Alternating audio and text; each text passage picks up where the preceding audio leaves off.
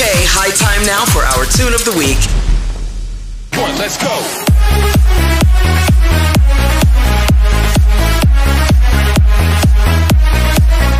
This is the Media Industry Guru Show, the show that exposes you to entertainment, music, film, TV, and tech.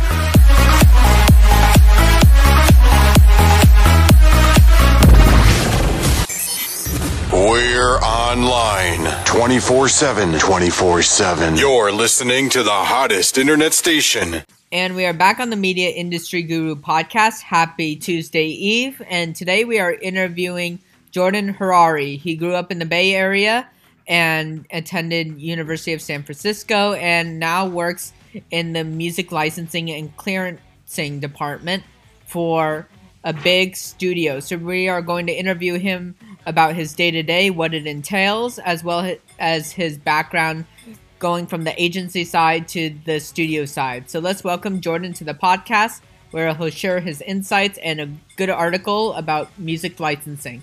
Hey Jordan, welcome to the Media Industry Guru podcast, and very excited to hear all things about your world within the licensing and clearancing space of the music industry. Thanks so much, Forbes. Happy to get down to it, explain to you how that all works. Can you tell us about what got you interested in this side of the industry versus, the music industry is so eclectic, there's different sectors, so what led you to this route?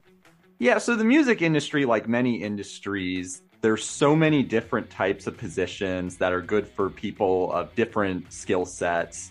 Mm-hmm. I'm sure you're familiar, people explaining you could boil down people to just being either a buyer or a seller. So with looking into that, I've always been a person who really loved music.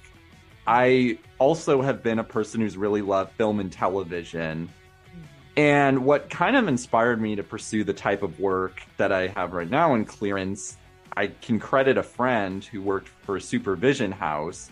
And his position was a little different than what I do right now. He worked for a supervision house that mostly used raw footage of TV shows and films, and they would use licensed music. They would find the right music that fit for whatever the project was. And my friend was very good at suggesting good tracks, and I think it had even earned him a promotion because he was so good at saying, you should use this song for this. And I thought, that's a great type of job, especially because I wasn't sure if I had the aptitude to, say, work at a label, be an A&R person, for example, or I know from a colleague that there are jobs where your job is you represent the label's music, and your job is just to go to every single different type of place that could buy the tracks, that could buy the whatever it is, the masters, the artist work that the label represents, and you're trying to sell that. My job, what it is we're working with actual films, and we work for a whole department that's supposed to market the films in a few different aspects. And where my team comes in is when they're putting out a trailer, TV spot, radio, online influencer piece.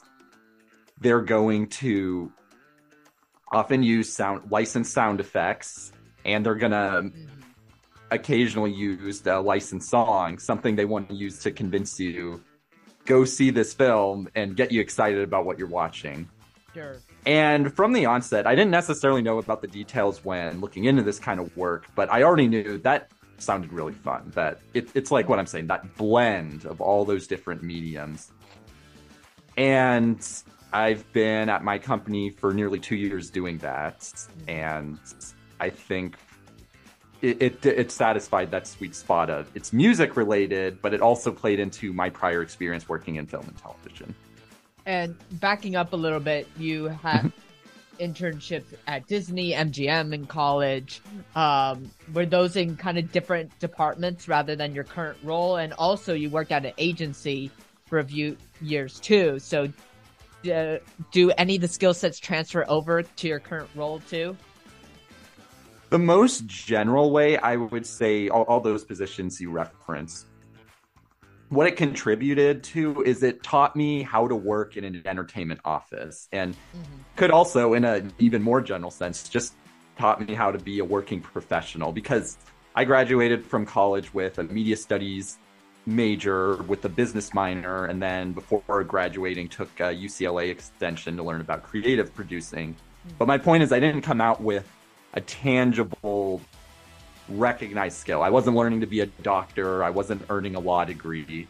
So it's just important to know it's the stuff they don't really teach you in school, just the politics of working with executives, learning about how film, television is marketed. And in an agency, that's the reason I guess they're telling people, or they told me at least when I was graduating from school and expressed an interest in working in entertainment industry, is maybe start at an industry because you're going to learn so many things about different facets of the industry that even if you're not trying to be an agent, you'll at least get what's going on behind the scenes. And I could definitely say that. I learned about, having worked at an agency for 3 years, I learned about if you're a writer, director, producer, at least someone aspiring to be that, who's on the other end deciding whether you're worth selling or worth looking into, worth pitching. What do you have to do to wow them? How are they making their decisions about what gets made in the industry? And that was just helpful for me to know going from a smaller business and then to where I work right now, which is a large studio. And so it met the basic requirements of that position. And then I sort of learned the rest as I went about how music clearance and film marketing works. Yeah, I'm sure in the agencies, everybody tells me like it's analogous to the grad school of entertainment. You learn so much. It's the soft skills of entertainment that you acquire from people of various different departments. And I'm sure that's transferred over to your current role, right? Yeah, it is. And I think that's basically what I was getting at, because it's something you're not really taught. And I remember I haven't worked as like a PA or on a set. I have friends who have. And I remember when looking into those types of jobs or thinking about, do I need to go to film grad school? Did I make a mistake? I wanted to work in the industry, but I didn't go to UCLA and major in something very film specific. Mm-hmm. And the constant refrain I heard is, I mean, I'm sure it's great if you do have that kind of education, but it's also as if you're going to learn more on a set, actually doing the job, just being thrown into the fire in a few weeks than you might actually going through an entire program. And I'm not disparaging such a thing, but I think I was just more of the type where once I got my general education at college, I was ready just to get hands-on or just be in the working world. And now you're presently working in the licensing space as a senior music clearance coordinator. So can you walk us through kind of what a day-to-day entails for those that aren't familiar with licensing or kind of inquisitive to learn? Yeah, so there's a few different components to it. So as I was getting at earlier, I'm at a studio.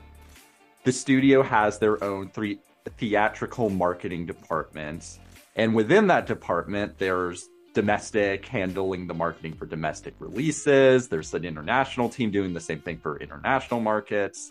There's a creative content team, which means these are the people who are making, if you know what EPKs are, electronic press kits, interviews, clips from films. So the things that aren't as easily identified as a trailer, TV spot, online piece. And then there's also the interactive departments for domestic and international, where that's where you might see an influencer or a social media specific piece. So the goal is the same. They have a film that is being made for millions and millions of dollars, and they want to use their budgets to convince the whole entire world, you need to see this movie. And they're the people whose job it is to use their creative skills to say, okay, what are we going to make that, and that which translates to trailer, TV spot, influencer piece that's going to convince people to go see the movie. And they have their own vendors they work with, who they consult with when they come up with their ideas about what they want to do and what they want to finish with. Where I come in, where my team comes in, is we are one of 2 or 3 different people they have to go through to say, hey, is this okay? This is what we came up with. What do you think? And what we're looking at is, what music and sound effects did you use? We need first to know cue sheets are going to list every single sound effects song that's going to be used in a TV spot trailer. So yeah, so imagine there's a document. And it's stuff where you might see a trailer for a movie, you hear the song and go, okay, that's a song they paid for that they had to get licensed for use in the trailer. The thing is that you didn't realize that every single other sound effect you heard, maybe it's something you weren't even paying attention to. That was also something that had to be documented and paid for. It's everything from the whoosh or the slam or the science fiction ray gun sound you heard. That's something someone made and paid for. I didn't at first, and how I'd explain it, metaphor is if anyone's seen The Matrix, where you see the Matrix rain and the guy explains, oh, it looks like a bunch of green numbers to me, or to you, but if you look closely, all I'm seeing is people because I'm so used to seeing the machine behind what's really being displayed. And so for me, every time I see a trailer, even if it's something I didn't even work on, came from another studio, I just subconsciously I'm able to process, okay, that's a sound effect, that's a sound effect. Could even be the exact same sound effects, because you'd be surprised to learn almost every trailer, if you're like, hey, that kind of sounded familiar, good chance it's the same thing. And so what we're doing is, we're making sure we know what's being used. We're reaching out to figure out how much it's going to cost to pay for everything in the spot. They only have to pay for it once, but we have to clarify with the people, whether it's the domestic, international, creative content team, what are they using it for? What rights do they want? And then our ultimate job is just, it all comes down to an email where we explain, this is what she gave us, this is what's in it, this is how long, these are all the sound effects, this is how, this is the timing, because you have to make sure you use it for an exact amount of time, or you don't exceed a certain time. And this is where you are allowed to display it.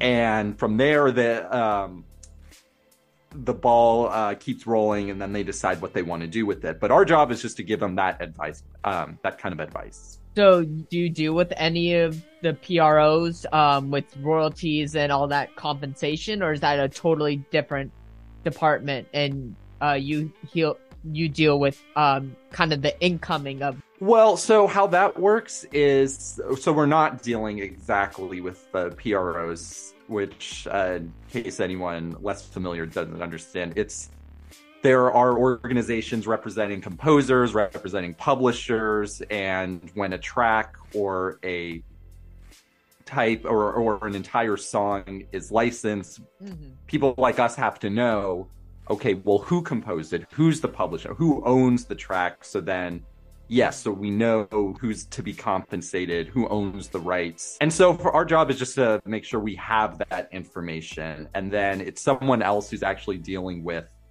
the processing of the payments. And sometimes we don't even have 100% of that information, but we just... but we're aware, but we eventually get it. If we don't get it at first on the cue sheet, it becomes final once we have the documentation affirming that we have the right to use the track for what was licensed. Very cool. And what have been some like past experiences that you've really enjoyed, memorable, or very rewarding parts about your role? The first thing that really excited me was these are films that these aren't small pieces that no one ever sees. These are some of the biggest films that if you live around where I am, you might just see, you can't go a few steps without seeing them on a billboard or on a being advertised like on a bus, or whenever I'm in a movie theater with friends and the studio where I work for, when we see the trailers, I'll whisper, oh, I did that, which I didn't really do that. What I'm getting at is I had to review 50 different versions of whatever you saw on screen and made sure it was used for the purposes that it came out the way it was legally supposed to. So there was sort of an enjoyment in that, and sort of like I'm getting to see the inner workings, how the sausage is made, the behind the scenes, of getting to see it all early. And also seeing what kind of creative decisions are made about, well, what kind of shots do we want? It's stuff that doesn't necessarily have to do with me, but it's just interesting to know, oh, that's how these things get made. And then beyond that, it's just been, I think it's like I've been saying, I've enjoyed the blend of film and music, that I'm not necessarily in one world. I have skills that are applicable to both industries, working for a film studio, but working within a music specific job. And I think what's also great is the studio I work with is very encouraging for us to learn as much as we can, network, and be engaged with what's going on in the company beyond just doing a standard 9 to 6 p.m. job. I also want to talk about one article that really resonated with me that you sent, was dealing with publishing and plagiarism and copyright. I'm kind of curious to see how this affects your role in the clearance and licensing department, especially with, as we all know, like Robin Thicke and Marvin Gaye, they had a huge legal polarization, I guess you could call it, with blurred lines, and people thought sampling, there were issues with that, especially with Olivia Rodrigo and her new song. So can you talk us through a little bit about how this affects your world? Yeah, so the article we're talking about, it came from The Ringer, and it was something I shared with Forbes ahead of time because my boss shared it with me and the other coworker who does the same job as me, kind of thinking we both like to know, just have that kind of extra wisdom. And what the article was getting at is that you'd think song plagiarism is as simple as a person just outright rips off a song or something that clearly sounds like something else. But as the article points out, it's almost as if you have to just, it's like a landmine field, and you have to think 10 steps ahead before you're even releasing the song in the world to think, am I making a song that sounds like something else, but only because it uses the same notes, or only because it vaguely kind of sounds like it? And if we go through anyway without getting those artists' permission, are we going to face a lawsuit? And so, for example, I don't even know if it's mentioned in that article, but I was surprised to learn that the Ed Sheeran song Shape of You, the co-writers of the song No Scrubs are credited, or they get a piece of that, because the pre-chorus of the song vaguely sounds like the song No Scrubs if you're listening.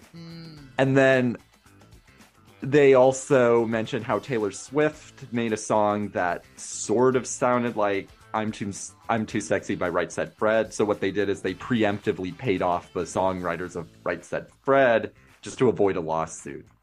So the first way, so how is that relevant to what I do? So it wasn't 100% that specific article or what's described, but I'll say, just based off the way you asked the question, first of all, it helps us know, well, who does get credit? We need to know who, if a song is composed by more than one person or by several people, and they both have different varying percentages within the song, like money they are to earn, we need to know who that is. But then it's also about, okay, if we're going to alter the song, if there's going to be some sort of remix, we need to make sure all those people, the owners of the song, that they're satisfied, that they have the publishing, or sorry, I should say that everything is being done to the artist or whoever has the composing, publishing credits, the sync rights, to their liking, to their approval.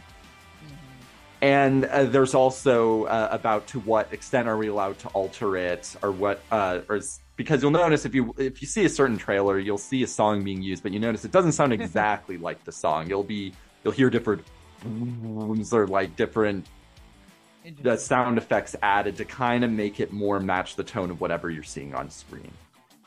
So those are the sort of politics we're thinking about. And at the moment, it's only something we're keeping in the back of our minds, but it's still interesting to know, because I feel like that's changing every single day. Or at the very least, decades ago, artists weren't having that type of thought as they put out songs. No, and what's interesting to me is I've always thought this was a very controversial topic, because you have sampling where artists can use other people's works for a snippet into their piece.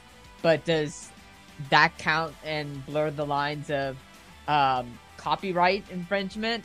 I guess people say no. Some people say it's stealing some people's work. But I mean, they do give credit to the artist. But I mean, there's always a controversial topic about this, because A, there's only a certain amount of notes in music, and B, there's only a certain amount of creativity that people can spew. So and that's another thing I meant to address in your last question is, as far as sampling goes, it's making sure that we are crediting everyone who has that composer credit or who made the original beat. And it's funny because back when sampling was kind of invented, it was just sort of a given that you just take the song and it was a beat. It was popular in hip hop before eventually the artists were saying, hey, you're using my song. And I think then it also becomes when the song is significantly altered or remixed, we do have to make sure that's noted that, okay, it might be a custom remix, but this is still using the sample of whatever the original song is. And then we need to make sure all those parties are compensated. And it's not my department that's necessarily doing that, but we have to make sure that that's acknowledged, and for the person whose job it is to make sure everyone's paid and who's giving the clearance rights. Yeah, I bet it makes your job just more exciting, right? On top of and it's that same thing where our job is really just to advise these departments and let them know these are the parameters. So it's only as much as in saying, these are the parameters. We have to be very specific about that. At the end of the day, it's not our final decision about what's getting put out or how these things are getting created. And as you have made your way through the music industry, you did 3 years at the agency, a couple years now at a big studio. Do you have any personal or professional goals within the music industry or just personally yourself? You know what I think is a great advantage of the type of position I'm in is that I can branch out in either direction.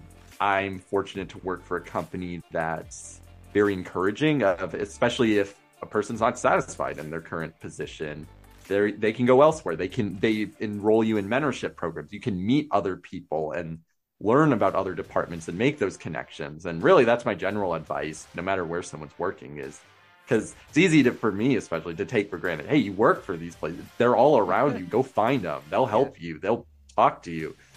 And it's funny because when I first was being offered the job or was coming very close to, before I officially knew I was to work for where I work right now, I thought it was sort of an empty gesture, just, well, hey, that's just an obvious point if they're saying there's growth within the company, but at least where I work, it's very much not that. And that is an opportunity they offer.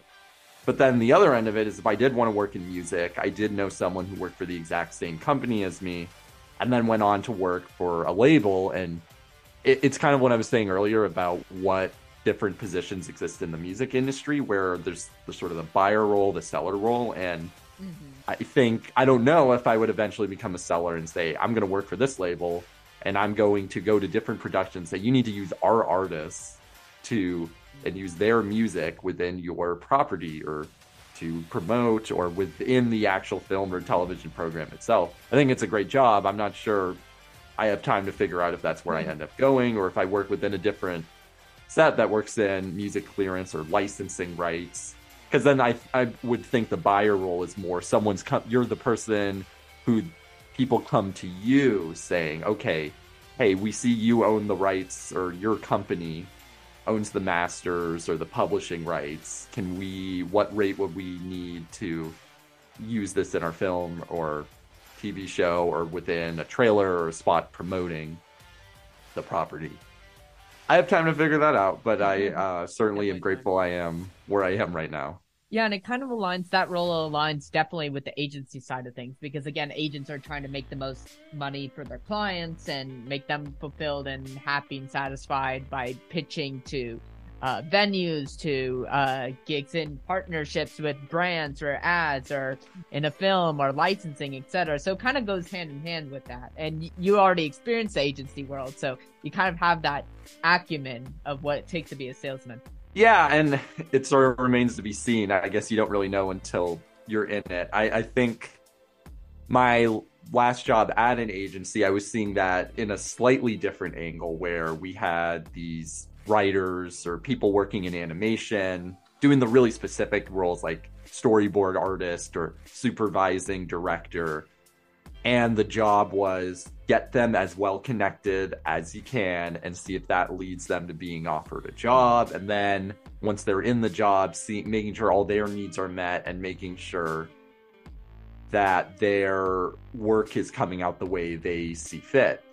So it's funny how with selling that can come in different areas where, like, we obviously, well, there are agents who are going to maybe act like, well, what can you do for me? How can you make me enough revenue where I'm getting a good 10%? But I remember my last boss, he was very much insistent when I first met him that no, I work for my clients. And I think that's the way you should work if you're in the selling role. But then in that, we did learn about buyers and the politics of, well, okay, but if you're on the other end, you have to think about, these are my clients. And I guess I'm speaking more general, where there's my old world of working with that type of talent representation. And then even if I were to work, if anyone interested goes into the music world or working in a similar position I am now, where you're thinking about, okay, you're coming to me to make it so I buy, or I'm investing in whoever it is you're representing, or whatever it is you're representing. But then you have to think about, well, is that going to be so good that it leads to everyone keeping their job at the minimum, or something we're able to sell where because you pitch me someone so good or something so good that it was the thing that promoted, it was the thing that made us a valuable property. And I guess to wrap up our episode for the evening, do you have any tips or advice that you would share to either a college student, somebody in their 20s navigating this music industry or entertainment industry, trying to hone in on their craft? Any recommendations or advice? I have a few. So, and I say this just in case anyone's wondering how I ended up where I was. The thing is that I graduated college 6 months early, and what that did is that bought me time just to think about, I wasn't ready to move from the Bay Area to LA right away. And I was just getting a little bit of work, but then actually moving to LA, it took me close to a year to actually get a full-time job. And I was doing a lot of unpaid internships and temp jobs to get there. So the first thing I'd say is make sure you have a plan for, have a general sense of how people get jobs in your industry. A lot of places aren't interested in hiring college students just fresh out of graduation, holding their degrees in hand, because they, at least in my experience, it was a little more about they wanted people who at least had the very basics of working, like you were saying, the soft skills, the knowing how to operate in an entertainment office. And that's why, as much as I kind of resented it at the time, I understood right away why they say they required agency experience, or they required some kind of professional experience ahead of time, because they want to know you're a sure thing. You can at least handle that much before they train you. And then the next thing is, make sure you know, but before you're even thinking about networking, make sure you know how to present yourself, how to sell yourself. Make sure. One of my biggest mentors, he says the best thing he says, or he said, if I had to interview someone and my boss has said I only was allowed to ask them one question, I'd say, what do you bring to the table? And that's a broad question, but I feel like if you have an answer to that, even if it's something an interviewer never specifically asks you, that's going to help you a lot. Make sure you know whoever it is you want to be. Figure out what they did. How did they get to where they were? If you have the more specific you are, the better it was. Initially, I wanted to work in television development, and so it was helpful for me to know, okay, you started at an agency, then you use that to work for a big company. And I learned that big companies, it's kind of a catch-22, but they're really only wanting to invest in people who have big company experience. So like if you have the college internship experience, if you don't have it, not all hope is lost, but that might be just anyone who isn't getting traction right away. But just kind of learn, like, okay, this is the path they went forward. And I learned, okay, they eventually made their way to a big company, and they started as an assistant before becoming a coordinator, before getting promoted to an executive. And because you're often asked in interviews, where do you see yourself in 5 to 10 years? That's a great way to help guide your career. Yeah, a cliched one maybe, but that's why they ask, or they're just curious where you're going. People are curious. And that's the other thing I would say is sharpen your interview skills. Even if you're just, you even need them just if you need a part-time job as you're picking up unpaid internships, and don't think you're too good for unpaid internships even after college, or even if I know a lot of places were able to look the other way and say, yeah, you can be an unpaid intern and you don't have to take a college class or get credit, but that was a way to learn more for me, to have something on my resume. And even there's always the small chance they can promote you from within because you're already there. You already get how it's working. And that didn't work in my one unpaid internship I did post-college, but it did give me an in as far as getting me into the temp agency, a really exclusive one where I ended up at MGM. And always think about what you're doing next, because you can't take anything for granted. You always got to think ahead, and I'm sure I'm forgetting a lot more helpful advice, but then I'll think I can end it since I've said a few things already, and I know we're trying to wrap up here, but I'd say no matter what I was interested in, from I've been a hobbyist musician, people telling me about doing music for live theater productions I've asked about, people who've done podcasting, people who've done kind of performance art, and I ask them, well, how did you do? What'd you do? Who should I talk to? And the advice that seems kind of constant is just be a nice person. You just got to be someone who's willing to show patience and persistence. And I think you'd think being nice is a given, but I guess you'd be surprised. There's a lot of people who content to burn bridges or just don't come across the best. And you show someone who's you're worth helping, and you're willing to stick it out. And especially if you're like, I can't get a job, but if you're like me, it's like all I have is on my resume is unpaid internships and a temp job that lasted a month or so. What I eventually learned is, no, that's your badge of honor. That's proof that you were willing to stick it out. And I guess the final piece of advice, if you're in LA trying to pursue an entertainment industry career, is don't leave. I remember someone telling me that, like, stick it out. You really got to do it. The people who left. Yeah, there are probably people way more qualified for the jobs I've worked in than me who it didn't work out for them, and they went elsewhere, even if it wasn't what they were really interested in. And I'm glad I didn't. I kept pursuing this. I didn't really have a backup plan, and yeah, and I wouldn't say it never really ends. My journey isn't really complete. I don't think anyone's really is, or especially when they're around our age. But I'd say that much at least paid off, and I'm all the more appreciative of it. Very cool. I guess to wrap things up, just a quick, cool question. You were a roadie for Fleetwood Mac, so one of my favorite bands of all time in the indie. Fleetwood Mac tribute band, I should clarify. Band. Okay. Right, not the Fleetwood Mac. Did you get to meet Stevie Nicks or Lindsey Buckingham or any of those people? The closest albums. Yeah. Okay. So I have a few answers to that. The closest Fleetwood Mac member I ever met was the ex-wife of Mick Fleetwood. Came to one of these. There was a band called Twisted Gypsy. And this was just through a really tenuous connection, a person who was an entertainment industry lawyer, but he was the Lindsey Buckingham at the time for this tribute band. Wow. And I just would set up their gear and their lighting, and I was going all around Ventura County, driving around for them. And I learned enough of their songs to, because my hope was, hey, maybe they can have me sub and play bass for them. But and I'll say, yeah, I mean, favorite album, I think it's Rumors, hands down. But I also have a few favorite tracks in the Peter Green era. And within, of course, the 12 years, they were at their most popular. And the band ended up going on a hiatus, or I kind of forget what happened. I lost touch, but that was enough for me to brag about. Well, hey, if you need someone who knows how to play a few different Fleetwood Mac songs on bass, I'm your guy. Rumors is one of my favorite, and Heroes Are Hard to Find. That's another one, too. That's really good. Yeah.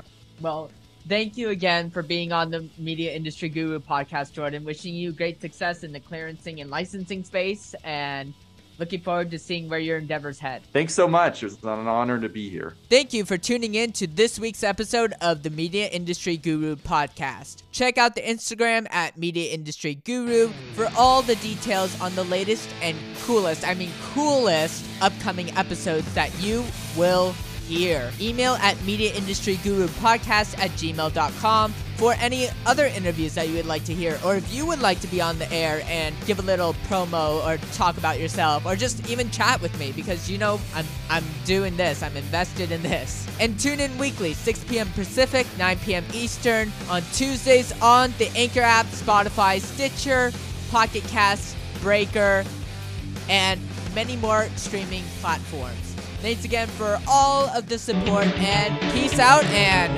let's rock and roll.